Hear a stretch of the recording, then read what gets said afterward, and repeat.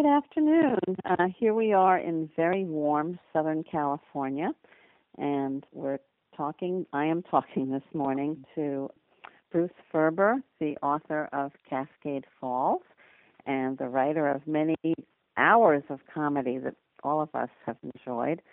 And it's because I wrote, I guess, A Tale of Two Citizens, and we know people in common, that I have the pleasure of finally talking to you. I first heard, when my book came out, my friend Marley, she said, my friend Bruce says you absolutely have to be part of the Jewish Book Council. I had never heard of it. And that started a ripple effect. Like everyone I ran into said, have you joined the Jewish Book Council? Or you are going to be in the Jewish Book Council. But you were the first person that I heard about it from. And after a great deal of resistance, just because, I don't know, I guess the cost of it and the 2-minute pitch thing, I just couldn't be there in May. But anyway, at the very last minute, after the point where you have to, of course, pay a late fee, right, I became part of it. So I didn't go in May, which I think is a huge detriment. Can you tell me a little about it, what your experience has been with it now that I'm actually speaking to you? It's one of the most annoying book events that an author can go to. And I say this not, I mean, they're a great organization because they send people all over the country with their books, and I'm, doing some events for them for Cascade Falls, my new book. But just from the point of view of having to go there and what you do once you're there, do you know what that whole thing is, what's involved? Well, I know it's a 2-minute pitch. Right. And it sounds to me like speed dating, right? Mm-hmm. Speed dating, a 2-minute pitch to about 250 people.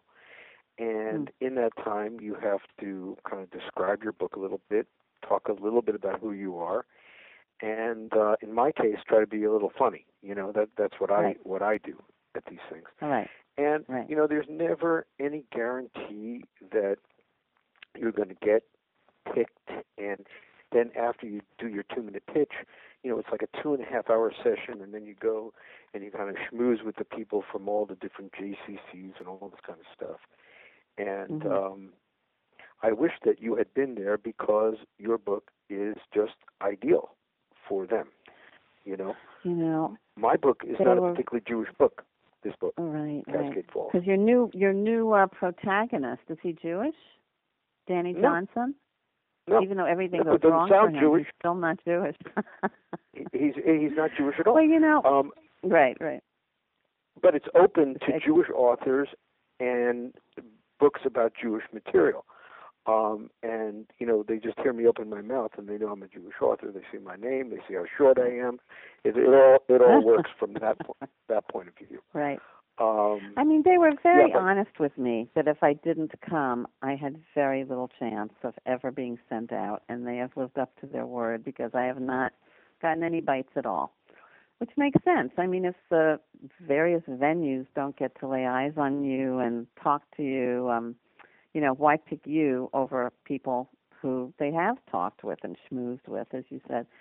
So, you just hope for a miracle. So far, it hasn't occurred.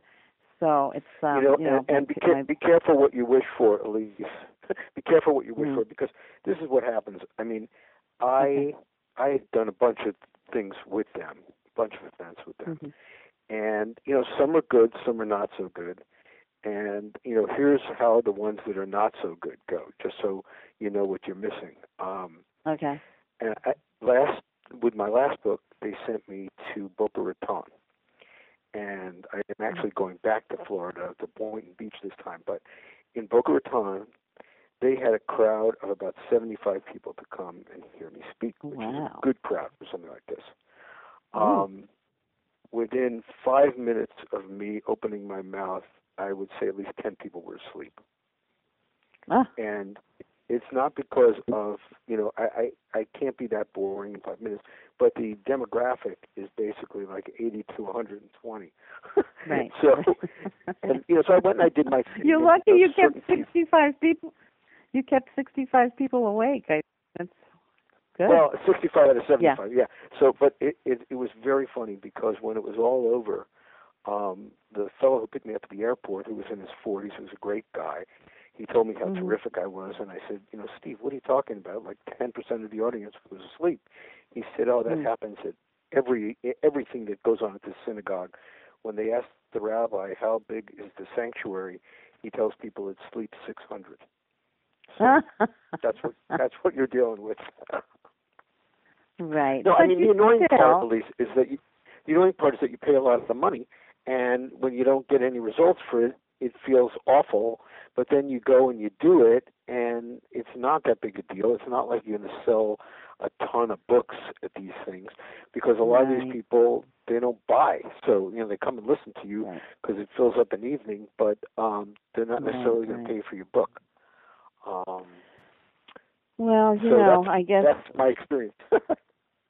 I see. So it hasn't sold that many books for you. It's funny because a number of people who kept saying you have to do it, I would say, well, does the because it's not inexpensive at all. And I asked, does the investment pay off in book sales? And everyone said no. But you should do it. Right. You should do it. You should do it. So well, I have the story. That's the story of my life as an author. That there are a lot of things that I do that never pay off. But in my case, I kind of don't expect them to pay off. Rare Bird is my publisher, and, they are responsible for getting me into bookstores, which I never would have done if I had self-published. But there are people who really believe in the self-publishing thing, and they market themselves in a way that they actually, they lower the price of their books to 99 cents or whatever, with that and they do volume, so they actually are able to make money and make their money back.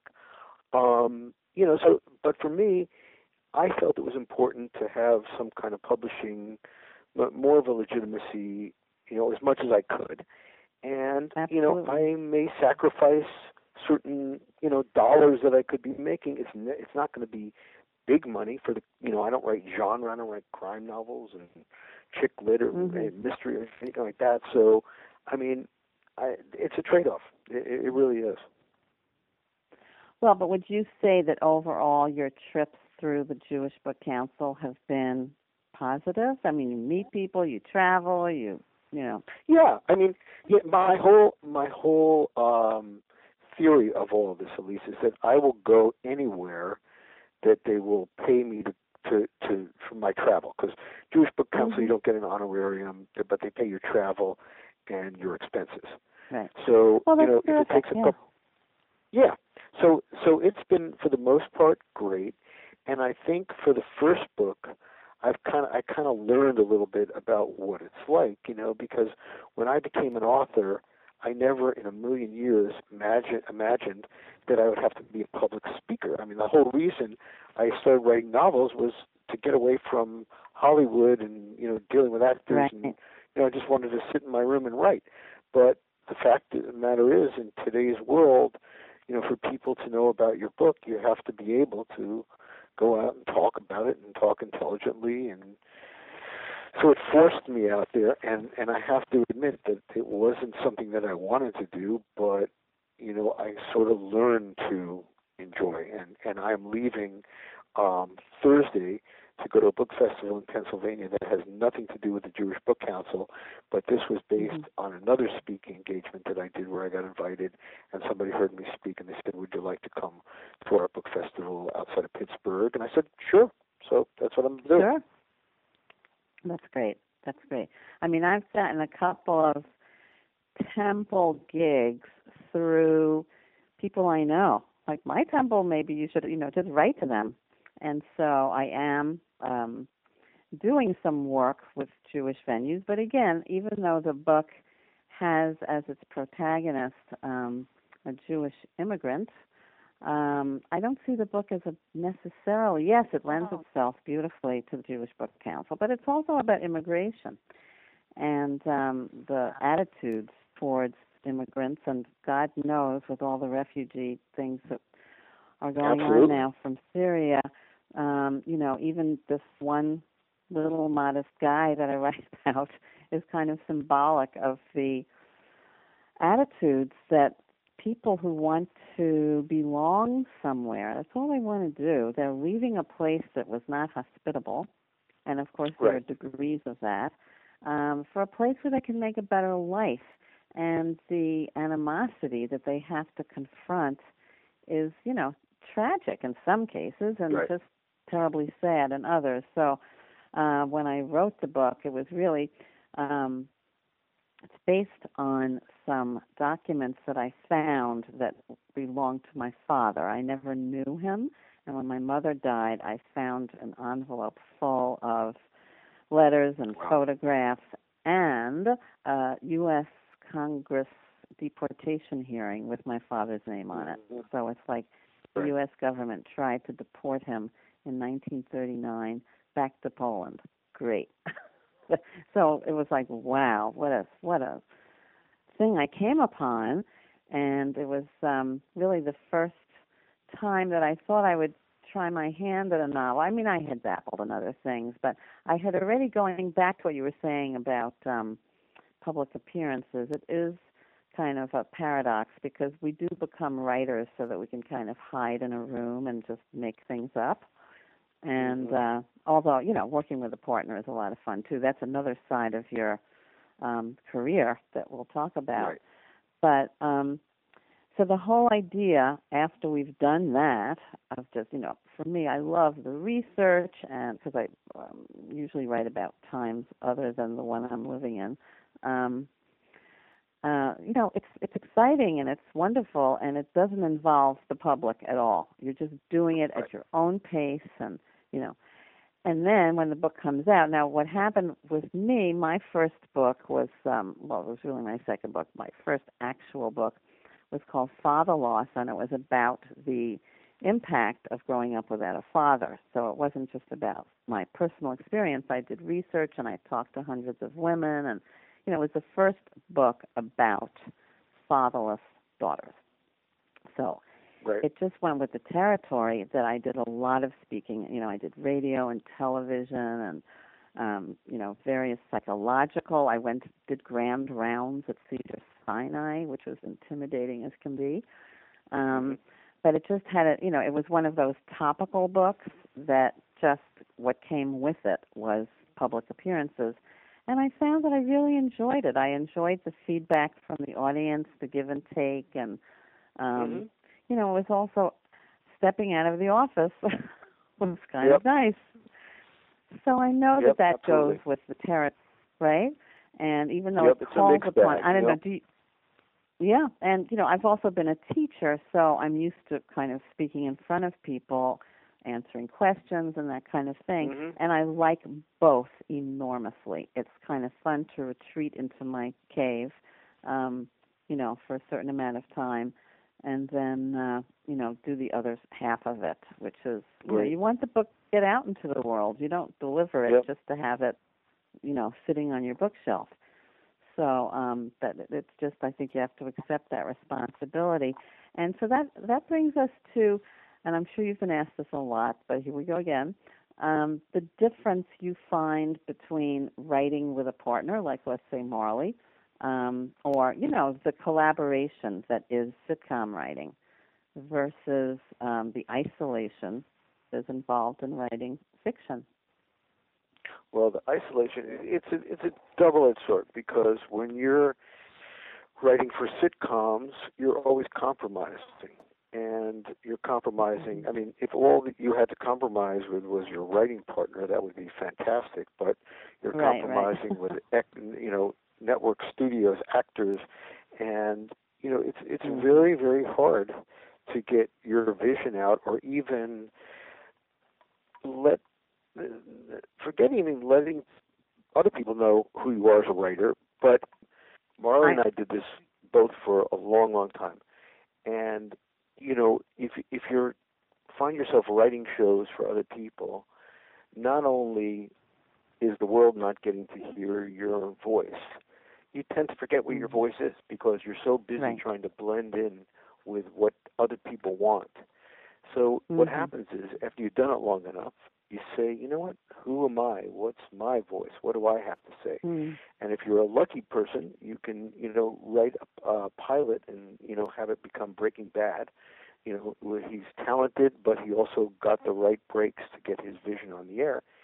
And, after you've done television a long, long time and you decide to sit down and write a novel, it's liberating. You get to write whatever you want, however you want it, your characters, and people get to see, kind of who you are artistically and creatively.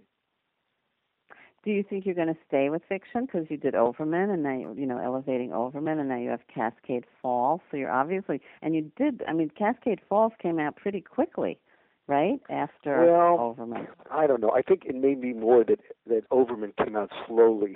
I'm trying to figure out how it does look like. One book came out in 2012 and the next one in 2015. And, the publishing lead time is a really long time. So I don't really know how that all happened and whatever. But I don't think it was as quick as it seemed somehow. But, I'm working on another one, and we'll see. It's very, I don't have to tell you, when you go in that room by yourself and you've got a long hall ahead of you looking at kind of a blank screen, it's tough. It's tough to keep the motivation to do this, because obviously it doesn't pay the way television pays. So it's just all about the will to write and, keeping yourself interested, keeping the demons out of your head, where you say to yourself, why am I even bothering doing this? Every writer goes through that. So I'm just trying to enjoy it, is what I'm doing. Right. And I find that I kind of look forward to it. It's like I come in here, and even though I said it's isolated in the real world, but in the world of the actual process, it's very peopled, and all the people are characters that you've created. So and I find that they make very, very good company. That's good. That's a good point. And sometimes I like my characters, sometimes I don't like them so much. When I'm starting out, it's hard for me to say, well, is this the right person? Is this really what I want to say? I have to be kind of aware of what my goal is in writing something, for me to be fully invested in it. And a lot of times it takes a lot of searching to figure out what I want to be writing about. Do you go in usually with a theme or with a character or with a situation? It sounds like with Overman you really needed to figure some things out personally for yourself. And I did, and I started that with a character. And the strangest thing about that was I started with this character who was nothing at all like me, and then as I got further and further into the book, what was going on in his life started to mirror what was going on in my life, and it just kind of worked out. But that one, I kind of created the character and let the character take me through the story. With Cascade Falls, it was a little different because it's a multi-character piece told from different points of view, and I really had to be a little more organized in that. Right. And sometimes it's interesting to get. I also in Tale of Two Citizens tell it from. It's not first person. It's like third person subjective. Right. So the narrator always knows a little bit more than just what this one character would know. But half the book is from the point of view of an immigration official whose values I do not share, and whose priorities I do not admire. But I had to get into the way he was thinking, and I discovered that I sympathized with him. I didn't pity him for his stupidity, but it's like he's a guy too, and he's trying to do what he thinks is right. And so it was kind of enlightening and unburdening to get into the head of someone who I probably would, argue with if we ever got into any kind of discussion. But getting inside his head was, a good thing for me. It's good to see things in from my different... book, in Cascade Falls, I have a character who's Ted Johnson, Danny's father, who is a developer of all of these kind of cookie cutter houses in the Southwest. And to me, the things that he's building are sort of an atrocity, but to him and to the people who buy them, he's giving them a piece of the American dream because it's affordable, and they can finally have a house to call their own and be able to retire. So it was the same type of thing where I got into his head. You try to figure out, what's driving this guy, and it's a very good thing for a writer to do, because the best writing, in my mind, is gray. It's not black and white. Right, definitely, and the best characters too. That even someone you totally admire does something that you would question. I just finished reading a novel where that happened. Like you're following this young girl, and she just is so envious of her best friend, and she sees everything in light of, well, is it as good as her, and am I as smart as her, and it's like it's not a very good quality, but for an author to tap into it so that you feel it and even say, yeah, I've been like that sometimes, that's good. That's good. That's part of what the writing thing is. Do you think you're going to ever go back to sitcom writing? I don't think I'll ever go back to it in the way that I did, which was like running shows, and if somebody asked me to go consult on a show, I will do it. But the way the business is today, they can get somebody to work 5 days a week for the amount they would pay me to work, 2 or 3. So, I don't know, and it would have to be with people that I knew, I guess, who would know me to even offer me the gig at this point, because I don't put myself out there. It's great fun. I mean, a couple of years ago, somebody asked me to consult on a show. I worked 2 days a week. I had a fantastic time. And it's great to get out of the house every now and then. Right. So, but as far as really actively, aggressively, trying to get a show on the air, no. I don't know. I think it's for the youth at this point. Right, you've done that, and I feel that way about teaching. But I have a better maybe feeling about teaching than you do. I mean, the independence of the college teacher. You just plan what you're going to talk about, and you've got all these very willing and lovely students to work with. I taught at Cal State Northridge, where the student body was particularly not entitled. They really worked, and they knew how lucky they were to be in school, and by and large they were first generation to be in college. And in fact, I would say that their collective attitudes and consciousness fed my enthusiasm and understanding for what it means to be an immigrant. So kind of the interactions with them was very helpful to the writing. And I did most of the writing on this particular book while teaching, which was like hard, very hard. But that's really what hard, summer vacations are for. Yeah, very hard. And when you get home and you have 36 essays and short stories to read, and a character that is crying out to, find out whether he gets to go to America or not. It's like, what do? You have to do the papers because, you have these students waiting for your response, and they work pretty hard on their material, and so your writing kind of takes a back seat. But I sometimes think I wouldn't mind going back just to teach a course because it's a very nutritious kind of way to spend your time is working with students. So, And the book you're working on, what is the kind of general area of it? We've had a failed marriage. All I can tell you right now person. is that all I can tell you now is that there's a lot of first person, multiple points of view, and a lot of it is first person from the point of view of a woman. So it's been very challenging for me to do this, and that's part of the reason that I guess I wanted to try it, because I'm always looking to do different kinds of things, and we'll see.